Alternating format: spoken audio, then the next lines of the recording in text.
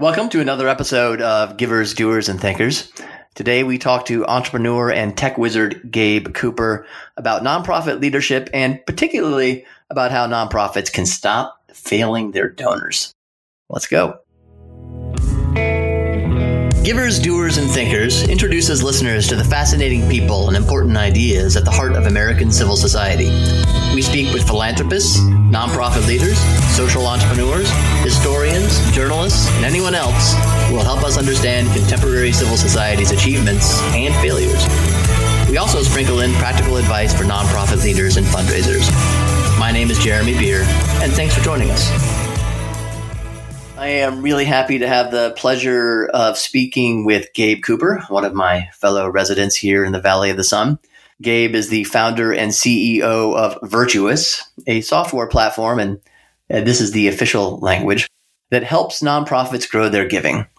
But more than that, he is someone who thinks deeply and carefully about philanthropy and how successful nonprofits connect with donors, what keeps nonprofits from being successful, and all that sort of thing. So I imagine this will be a highly practical, a very businessy conversation today, and I'm very much looking forward to it. So, Gabe, you have now been introduced. How are you? I'm doing great. Yeah, thanks so much for having me on. It's a strange time in which we are basically in the same city, but are not in the same place. The next time we talk, maybe we'll actually sit within 6 feet of each other and just do it face to face. Yeah, I'd love to. Honestly, getting a little stir crazy here, locked in my house. So I'm looking for any excuse I can find to get out. Well, hopefully by the time people listen to this, this will all seem like ancient history. That may be a forlorn hope, but let's hope that's the case. So, Gabe, we're going to talk about Virtuous, of course, and exactly what you do there and about your background. But I'm just start out at a kind of a high level. This is, I'd say, going to be a very practical conversation, I'd imagine, for people who are really in the nonprofit sphere. So let me ask you, what drives giving? Why do donors give? This must be a question you have to ask yourself all the time as you build out your business, because you're in the business of helping nonprofits grow their giving. What motivates donors? How do they give? Yeah. It's a good question. And I think it's probably easiest to start by just thinking about how we give. And so sometimes as nonprofits, we think about donors as some other magical thing arose in a database. But I think just thinking about how we personally have given to nonprofits is a great place to start. So when I think about, the organizations where my wife and I give, I know that we have an incredibly personal connection with each of those causes. In fact, like if I look at where we give right now, we probably know people on staff at most of those nonprofits, or a lot of them. We have a very, very personal connection to the cause. So one of our favorite nonprofits we give to is called Care for Children. They do adoption and foster care in Asia. And when we got connected to that nonprofit, we were in the process of adopting ourselves. Right. So there was a sort of a very, very personal connection. So we give for very personal reasons. We give locally. We give to places where we have a personal connection. And so as nonprofits, I think we can't sort of increase generosity in a meaningful way until we fully reckon with the fact that people are giving to us out of a deeply personal connection to our cause. It's not because they saw some statistic or number that compelled them. That can help, but at the end of the day, we give because we feel a personal connection. Yeah, you're not. This is you've heard me talk about this, which is probably why I brought up the question first. I know it's an area in which we really agree strongly. So people you don't find, you personally, but others don't give just based on sort of like reading an annual report, or the equivalent of a balance sheet, and deciding that this is a good investment to make. I'm making an investment in society. It's going to be a good return. Does that ever enter into it, or to what extent does that enter into people's giving decisions in your experience? No, I mean, I don't think it does, especially for that initial gift. And so I think if you're, the Bill and Melinda Gates Foundation and you've commissioned a few people from Stanford to look at the biggest problems in the world and then find the right metrics and outcomes around those, then then your giving probably is a little bit more sort of data driven, right? You're looking at issues like sanitation from a metrics point of view to make a giving decision. But for the vast majority of us, we give from our heart first before we give from our head. We give to things that are close to us personally. Now, the caveat there is that isn't always necessarily why we continue to give. And so if I give to an organization where I feel a close personal relationship, but they can't report to me in a meaningful way what my gift accomplished in the world, like that's going to cause a problem. And so I will say sort of the retention piece, there is a sort of a metrics component to it. Metrics like combined with stories, but man, for that initial gift, it's just hard for any of us to imagine a time where we gave completely rationally, logically to a cause we never heard of before because their balance sheet looked right or their outcome metrics look right. Well, that's a good refinement. That's a really good refinement of what I often say and what I just said, that maybe that local connection, heart giving, personal connection is more important for the first gift than it is in retaining donors as continued supporters of your organization. So let's take a step back. I know you have some thoughts on this. Not all the trends, and let's just take COVID out of it right now. Let's pretend that this is March 1st, and the world is still relatively normal. What are the trends that are impacting giving, maybe the United States in particular? Like what's good, maybe what's bad, and what you're seeing in how giving is trending?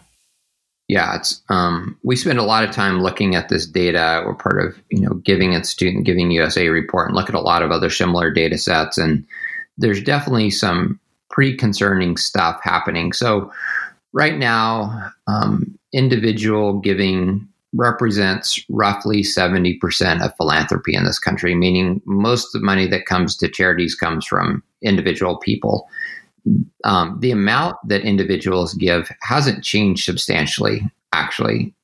We hover at, 2.5% of GDP, I think is about $420 billion given this year. And that's been pretty consistent and kind of recession proof, which is great. The problem is that if you look at the mix of the individuals who give, what you quickly realize is a greater and greater percentage of that money is coming from major donors.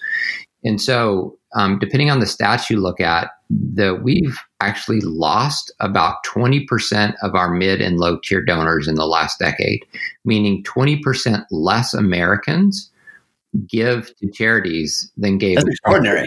That's a big number. Is that wow, I didn't know that actually. Yeah, and it's a horrifying stat, and some people write that off as maybe changes in tax law, but actually the problem started long before any of the tax law came into effect. Or people talk about income inequality, and income inequality can play into this for sure. But actually, if you look at how people give to charity as a percentage of income, you have to be almost under the poverty level, like under 20 grand a year in household income, before giving as a percentage really starts to drop off for you. And so it can't be all chalked up to income inequality. I think what we're finding is people, mid and low tier donors, expect a personal connection to the causes they care about. And they're expecting it for a few reasons. Number one, they've become really distrustful of institutions. Like, it doesn't take very long watching the news before you realize people really don't trust big corporations. They don't trust government. What they trust is their friends and family, people in their tribe, people they're close to, right? And so that's part of it. And the other part is we're all getting really personal, sort of tailored connections to our for-profit brand. So, like most of us, we've all binged Netflix like crazy during COVID.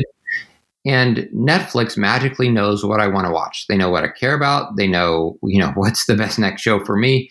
Amazon knows me deeply and intimately for some reason, right? Like Facebook, all of my news feeds, they're all hyper-personalized to me. And especially millennials, but I would say, even Gen Xers and boomers have come to expect this kind of personal connection. So when their favorite causes send them some nameless, faceless appeal written from an institutional point of view, like they don't trust it and they don't feel a connection. And so they try to find other ways to make a difference in the world instead of giving to their favorite charity. We'll come back to this because I know you've built Virtuous precisely to solve that issue. But I want to throw some other rival theories or perhaps complementary theories onto the table. You tell me what you think of them. One of the we know that people who identify as religious, who attend worship services more frequently, give more. That's a right, correct? And we also know that the percentage of people who identify with a particular religious tradition has declined dramatically over the last just generation, maybe even 10 years, 10 to 15 years. The rise of the nuns, we hear about that, right? N-O-N-E-S. Alas, not the rise of the N-U-N-S. That would be either a different problem or something to celebrate. I don't know. But rise of the nuns. So is that what's happening here? Is that why we're losing donors? Because religion is what really drives people to care, to give, to hope. What do you think? Yeah, I mean, I think it's a great theory. I do think there's probably a lot of truth in that. I mean, just sort of, setting aside personal beliefs for a second and just looking purely at numbers, we realize that always the biggest chunk of individual giving in this country is to faith-based organizations, right? And so that's not just church, but it's nonprofits that sort of have a statement of faith. And so, that spans, primarily in this country, Jewish organizations, Catholic organizations, and Protestant or evangelical organizations. And so that is definitely true from the numbers. And so a dropping number of people who affiliate with faith is sort of, there's a natural outcome of that. And so I think there is a lot of truth in that. I think that's one vector that we can look at and measure, but I would still say that the drop in individual giving in this country has been more precipitous than the rise of the nuns, if that makes sense. No, you're probably right. For part of it, but I don't know that it accounts for all of it. Yeah, and I haven't done the math on it. You're probably right. But I'm trying to get everything on the table before we get back to your, this experience not being what people now expect, because that does make sense to me. But these other things make sense to me too. The other thing that comes into my mind when I hear you talk is, okay, well, you say it's you give because you have a personal connection to the organization, to people there. It's local. Well, the other thing we've had over the last generation is an increase in the number of people who are bowling alone, right? To use the phrase of the term of art. People are very disconnected. They're not just distrustful of institutions. They're disconnected from other people in associational ways. Kiwanis Club is not what it used to be. The Elks are not what they used to be. Bowling leagues are not what they used to be. We already mentioned that church attendance is not what it used to be. This is one of my major concerns, which we can get to in a second about COVID, is that it will just only accelerate these isolating habits. And we see concomitant increases in anxiety, loneliness, suicide, et cetera.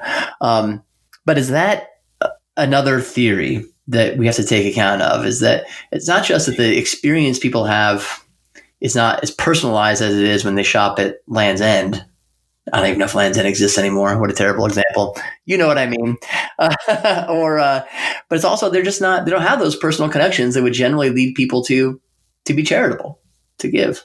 Yeah, I think that's especially true, especially when you think about local giving, or just even thinking about others first. And I agree with that. I mean, I think Ben Sass describes that as the Friday night at a high school basketball game kind of feeling, where in communities you actually are sitting side by side with people, and even people that think different than you, you're not quite so critical of, you're more empathetic of, because you're hanging out with them all the time, right? And a lot of that has gone away in our more silo disconnected culture, and you see rise of depression, rise of suicide, and all of that kind of stuff. And so I do think that's that's part of it. But I think how nonprofits have responded has exacerbated the issue. And so instead of really leaning in, right, and saying, no, we're gonna create personal connection. We're gonna push back against the norms,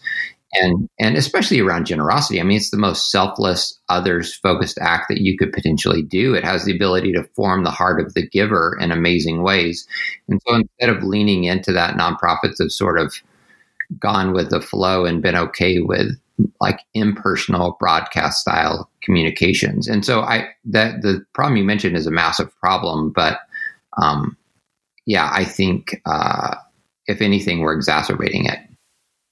I think you're right. And I'm going to ask you later, I want to ask you what are some of the worst and best things you've seen nonprofits do in the last, since you've been doing Virtuous in particular. But before we get to that, I'm going to get back to one other thing I mentioned. I want to get your opinion. How has COVID changed things for nonprofits? And will any of that be kind of lasting or permanent? Do you have a thought on this? Like, what's the impact going to be long-term on civil society, or maybe even just in the shorter or intermediate term of what we've gone through the last few months? Yeah, I'm curious to see. I wish I had a crystal ball. I do think the fact that people are more isolated now than ever is going to be problematic. I think that I'm hoping that this is a wake-up call for all of us, in charities in particular, but that we're not sort of built to be alone. And so maybe this will push us more into community. At least that's my hope coming out of it, that people will realize, sitting by yourself all the time sort of sucks. And so I need people, I need relationship, I need purpose. That's my hope. My sense with most of the charities we work with is this has been an amazing wake-up call for them, right? They've realized, can we articulate our purpose in this kind of moment in a meaningful way, in a transcendent way that inspires people, even when people are disconnected. This is particularly true of people that are really, gala and event driven. Yeah. And so when you're, tough for them. Yeah. Oh my gosh. I'm sure you guys are dealing with this all the time. But when your primary moment to give revolves around, people in tuxedos at a rubber chicken dinner, and it's more of a see and be seen kind of situation, and that's what you're dependent upon, do I really have a way to communicate with donors that's more transcendent than that, than those event kind of see and be seen moments? And that's a hard question, but I think this has been a great wake-up call for charities, and that they're really leaning in and saying, no, we're more than a gala, and we have to be able to innovate to build that, to inspire the imagination of our donors in new ways. Well, let's take a break. I want to come back, talk to you about what you see, what people are doing very badly, what they're doing well, and then get into more of what you've been leading up to about how nonprofits can make a better experience and more personal experience for their donors. We'll be right back with Gabe Cooper.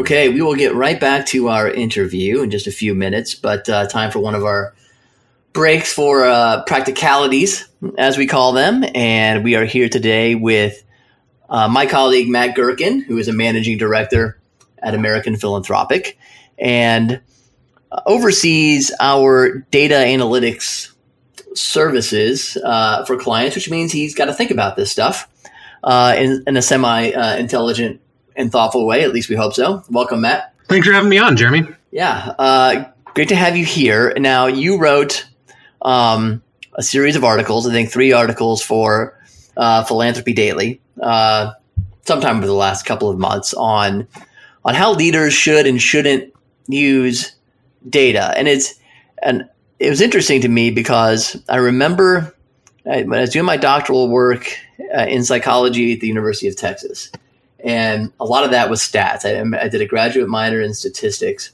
And it's the best thing I ever did, the greatest educational part of my education at any level, because it really taught me how much art goes into statistical analysis, how many assumptions one has to make, and decisions one has to make that are not themselves data driven. I sense that you were trying to say something similar in your pieces. Give me the takeaways you wanted people to get from your articles.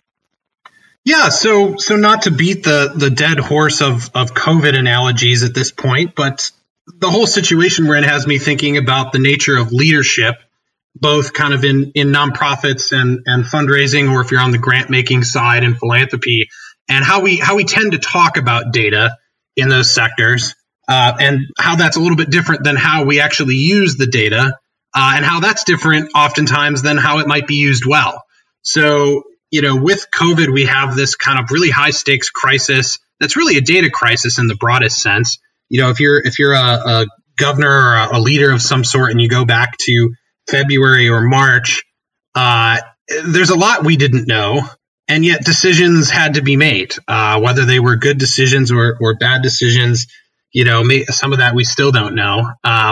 But you couldn't just say, as we tend to say oftentimes, in business meetings or you hear in board meetings, well, what do the numbers say, right? What do the numbers say? We want to be a data-driven organization, and so tell us what the numbers say. And that can be a good question in some cases, and it can actually be a really bad question in others, because oftentimes we're faced with situations as leaders where you have to make a decision now in a place of lacking data, that may come in the future, but you don't have the time to make that decision, or with data that's sort of, it's imprecise. We're not sure if it's the right things that we're looking at, or we're not looking at it in the right way. And so my thesis in all these pieces is really just the essence of leadership often is not being data-driven per se. It's how do we interpret data? How do we request the right data? And how do we know the limits of that data? That's really the essence of leadership. I don't know if you thought about it this way, but something our former colleague and a co-founder of the company, Jeff Kane, he got really into Drucker for a while.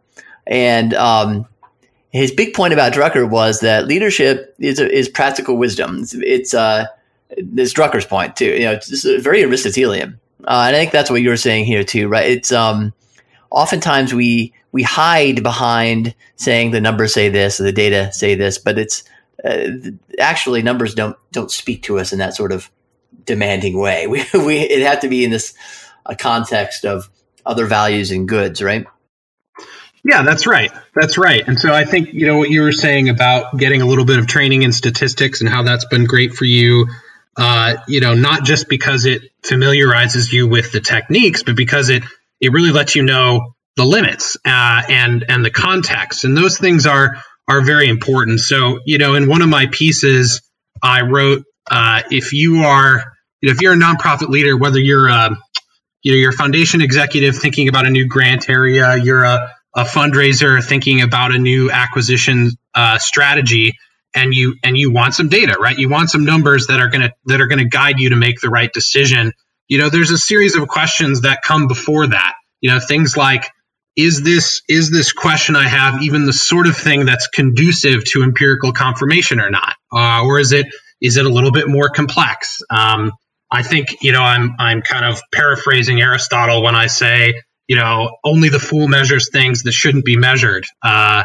There's that question. There's the question of the cost of acquisition of this data, both in resources, what would I have to do to actually get these numbers if they don't exist already out there? And how much time is that going to take? Do I have that time to be able to give? And then the last question, which I think is something that's a little bit awkward for leaders to confront, is there a plausible range of findings for the question I'm trying to answer that would actually change my decision or my organization's decision, right? Or would I, if it was something that didn't confirm what I thought, would I kind of discount it and say, this is not something we're going to take into account. We're going to march forward anyway. Or is my board going to tell me, I'm going to have to do this anyway? And I have that discussion with clients on a semi-regular basis, actually. When you ask me, do digital donor acquisition strategies work? Do you want the full pros and cons, or do you want me to tell you, my board wants me to do this, I'm going to do it anyway, so let's figure out, the best way to try it, regardless of whether that's actually, the best course of action or not. Yeah, I don't think people might be surprised. We're actually trying to save them money a lot by asking these sorts of questions, rather than go through a whole process. It costs a lot of time and money. Sometimes, you can just get right into it because as you say, the plausible range of answers wouldn't really change what you're going to do anyway. And all of this is not to say we're for data. We're for having good data, and we do analytics for people.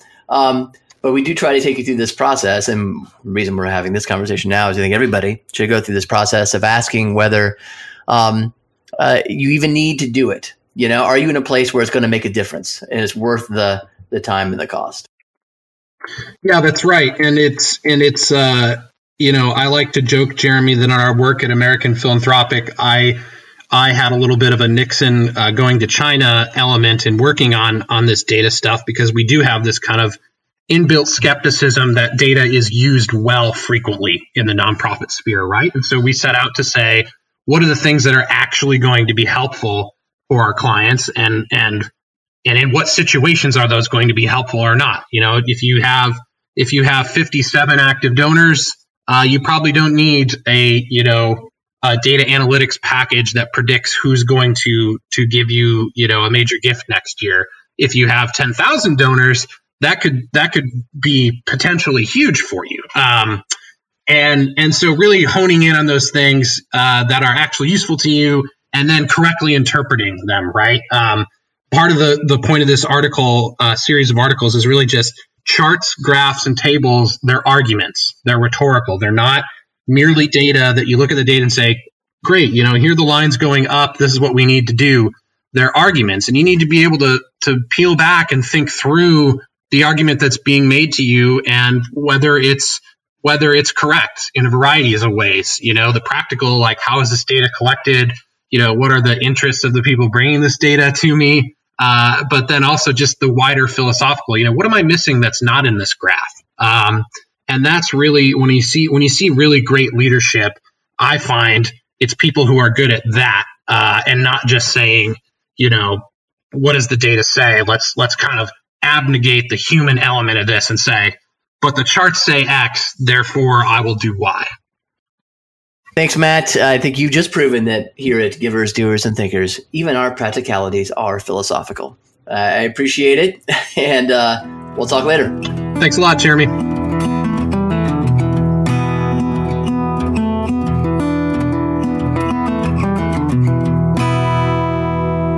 All right, back with Gabe Cooper, founder and CEO of Virtuous. Before I forget, because I always forget to do this at the end of the podcast, Gabe, where can people find you online? Social media, anything?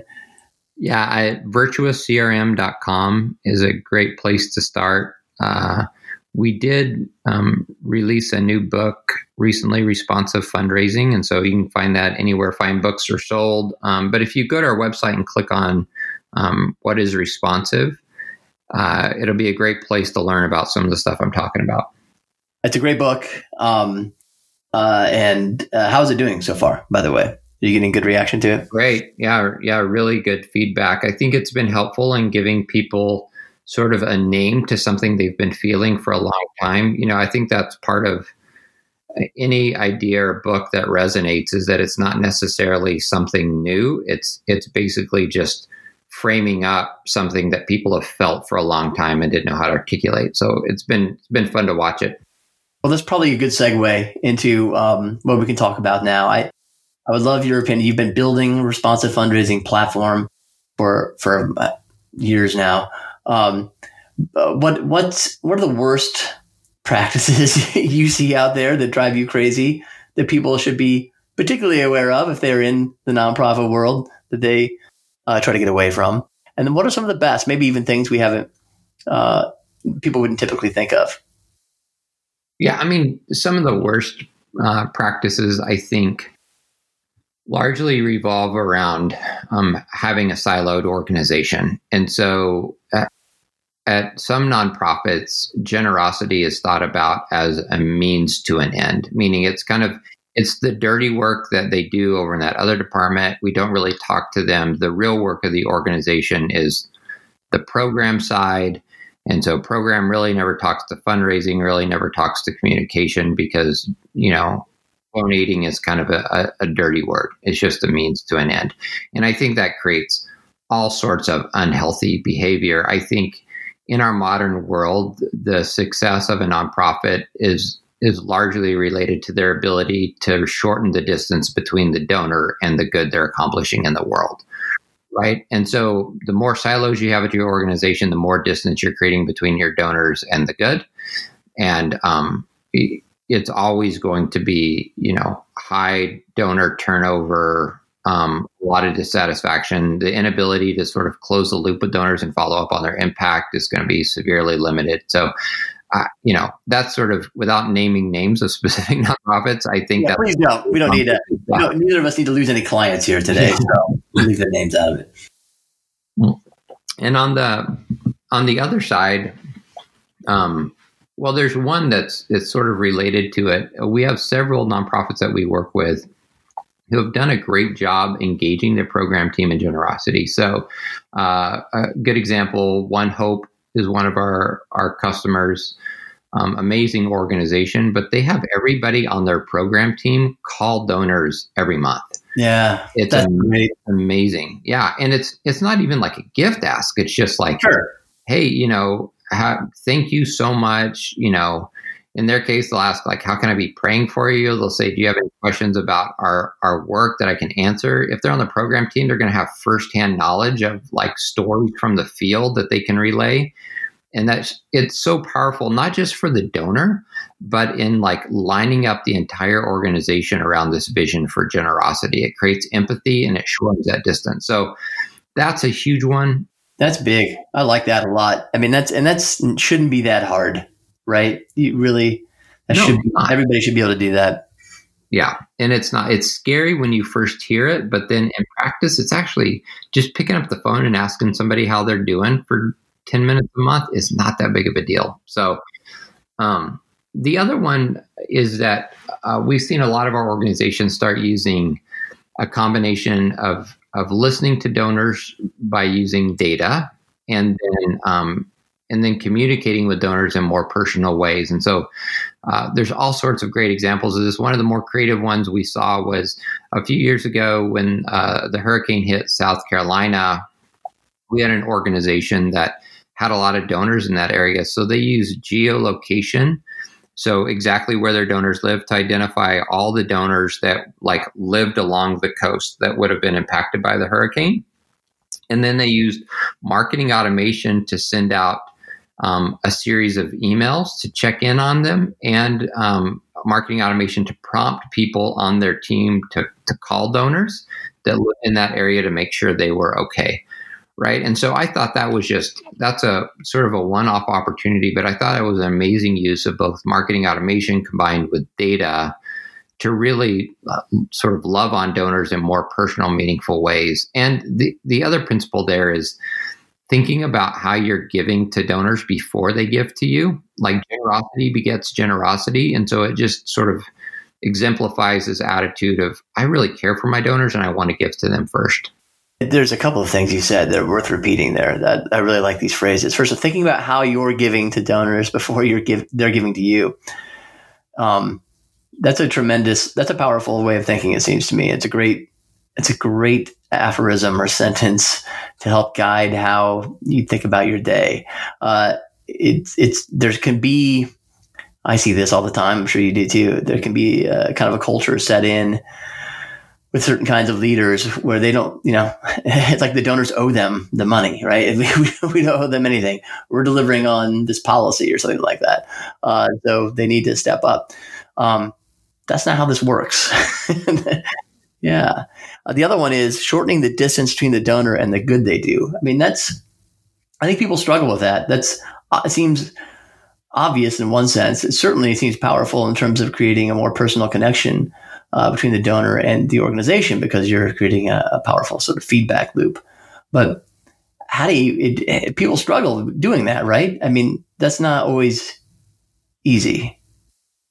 No, it's not easy, but I think as nonprofits, we have a stewardship sort of opportunity or obligation to to, close the loop and actually tell people what they're accomplishing in the world. And I think it's a responsibility.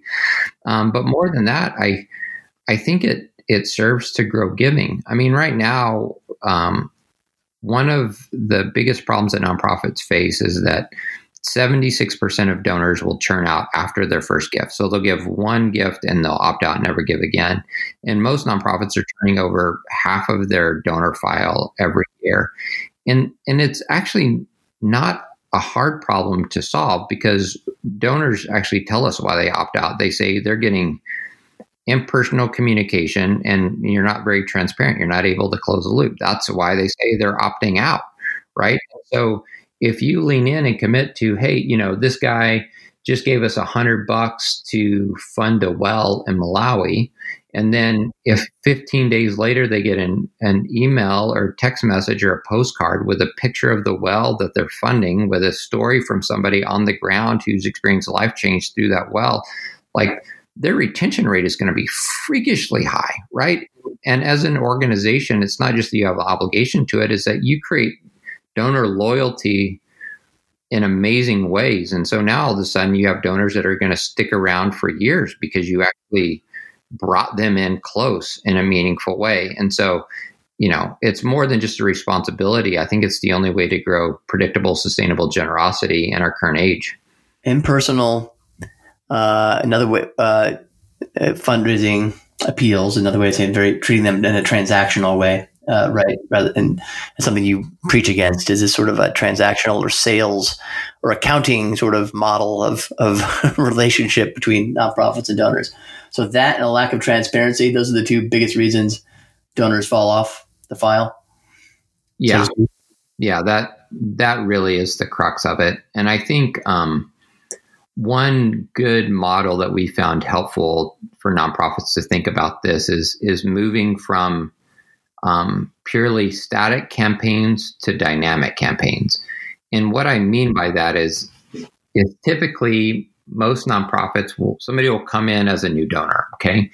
And they'll, 60 days will go by and they're just going to get the next direct mail appeal that was scheduled. So they become a donor in September, they're going to get your November matching gift appeal or whatever the heck you had scheduled for that month.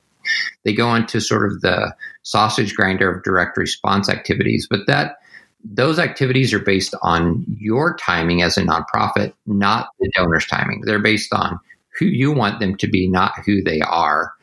And so by shifting your thinking, even if it's in small ways, like I'm not advocating anybody dump their direct mail program, especially if it's working. Direct mail is amazing.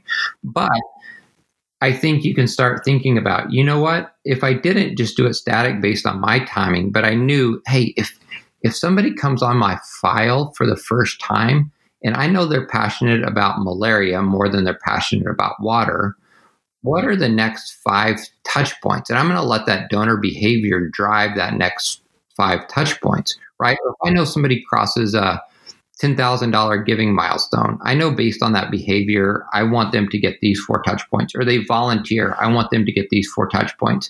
Now your campaigns are not just all going out at the exact same time, but they're more driven by the behavior of donors. And if we can make that small shift, even layer that in a few key areas, we start to see that gap is being closed between the donor and the good.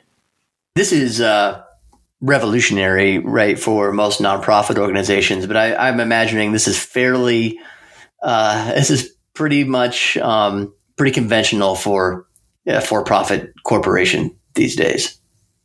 Yeah, I mean, I'm sure if I'm not denigrating what you're saying, but I mean, that's part of this, right? We need to learn from sophisticated businesses and how they relate to customers.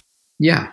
Yeah. I mean, if I pop open my inbox right now, I guarantee you I have 2 emails in there from Nordstrom, because I bought a shirt from Nordstrom and they know, oh, this is like, a middle-aged dude trying to look good with a graying beard. And magically they send me 3 emails with guys that look like me with clothes that I would really like. Right. And by the way, it's not because Nordstrom has hired some person to spy on me. They're just using my behavior and what they know about me through my purchases to drive the next best touch point with me. And it's magical. And what I end up doing is buying a stupid amount of stuff from Nordstrom and having my wife yell at me, right? I mean, Nordstrom is great, and that they really get you. That's right. But as nonprofits, we have to understand that it's the technology and tactics to pull this off are available. This doesn't mean adding 20 more staff people. It just means being a little bit more sophisticated and listening to our donors first, understanding their intent, and then beginning to even automate some of these next steps. It's not only what's expected by modern donors, but it's what truly drives generosity. How high? This is a very nerdy inside baseball question, so I apologize if anybody thinks it's dirty. But you mentioned 50. Most nonprofits, I think our surveys show the retention rate is like 55% on average, 56%. And I think we're higher in our surveys than other data has shown. So that means if a donor gave in 2019, there's a 55% chance he or she will give in 2020, all things being equal. Which is, as you pointed out, that's terrible. You're losing almost half of your donors every year. How high can you push that, though, realistically? Like, what do you see? What do you think is the kind of a ceiling for most nonprofit organizations?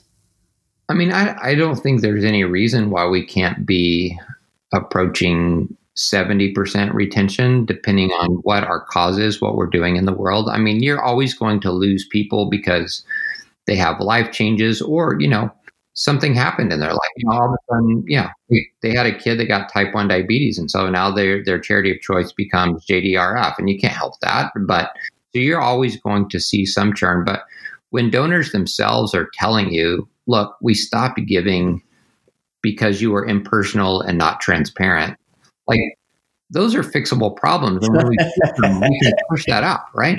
Those are fixable, but it takes obviously technology and platform innovation, and that's where you guys attack the problem.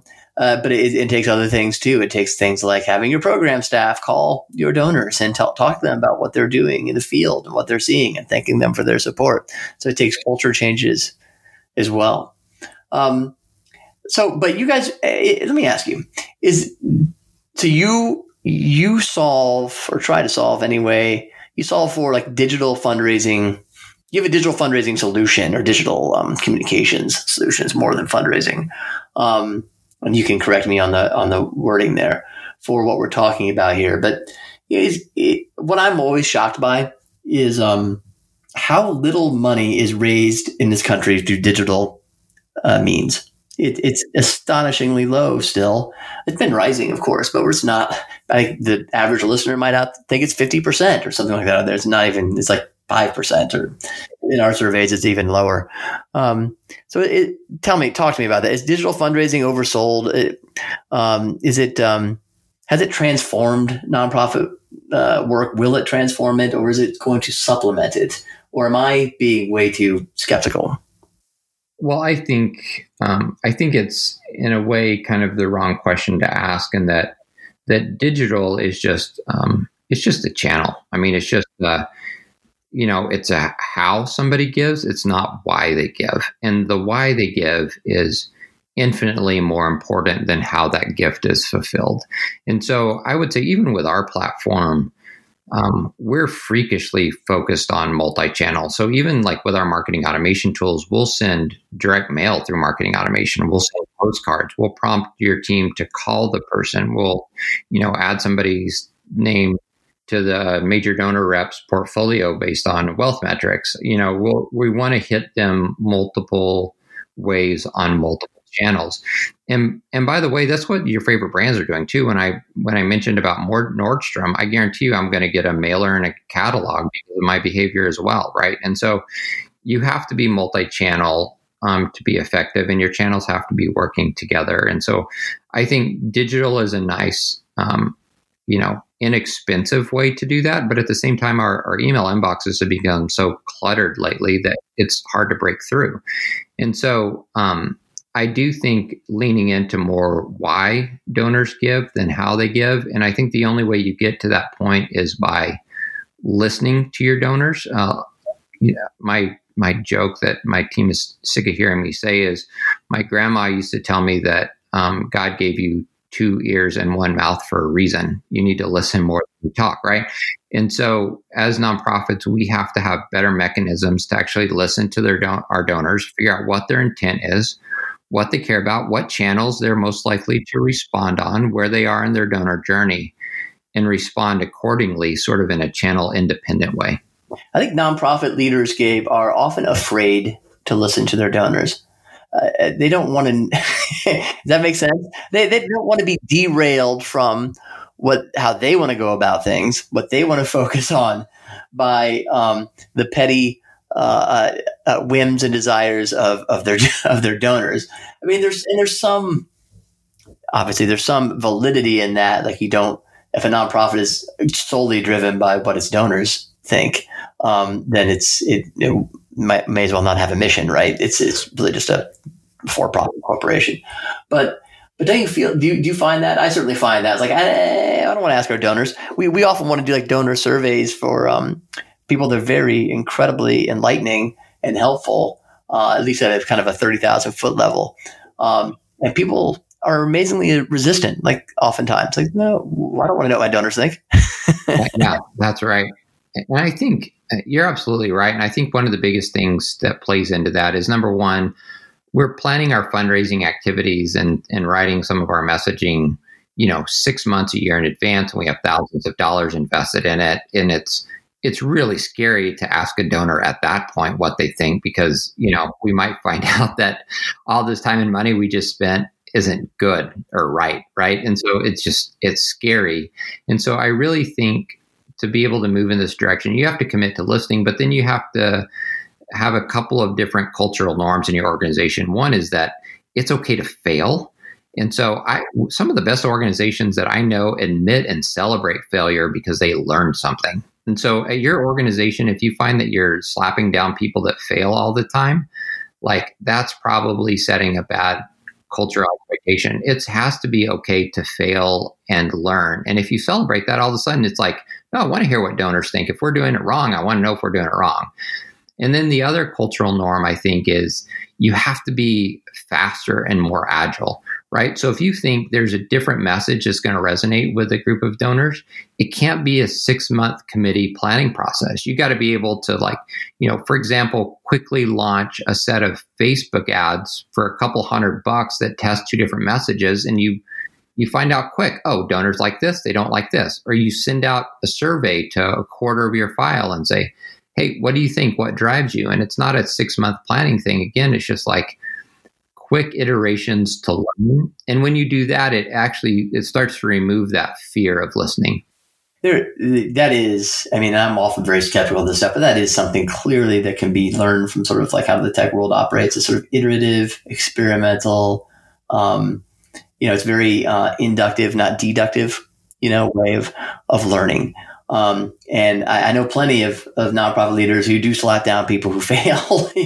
Failure is very much penalized and not celebrated for what we learn from it. But a more inductive, grassroots, Hayekian sort of way of going about all this might be the wiser approach.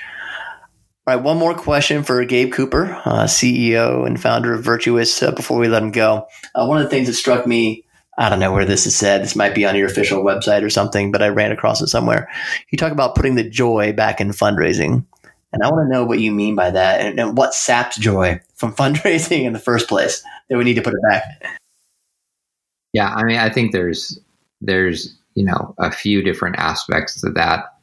For me, even thinking about this more recently, I think that if we see our donors as names in a database, like if we see them as ATM machines, it's going to be a pretty joyless pursuit for us.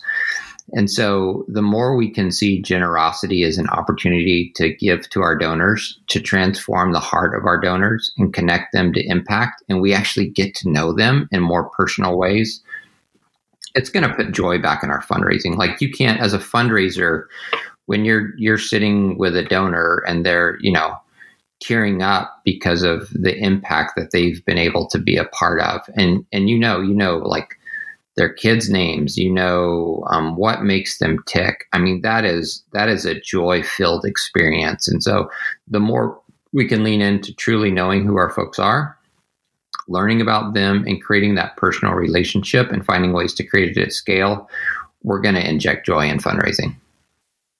Very good. I couldn't agree more. Check out Gabe and Virtuous at virtuouscrm.com and their book, Responsive Fundraising. When you get a chance, we recommend Virtuous all the time to people. It really is the right solution for a lot of nonprofit organizations out there. So, Gabe, thanks for your time and your wisdom. Really appreciate it. Yeah, it was a joy. Thanks so much for having me. Take care.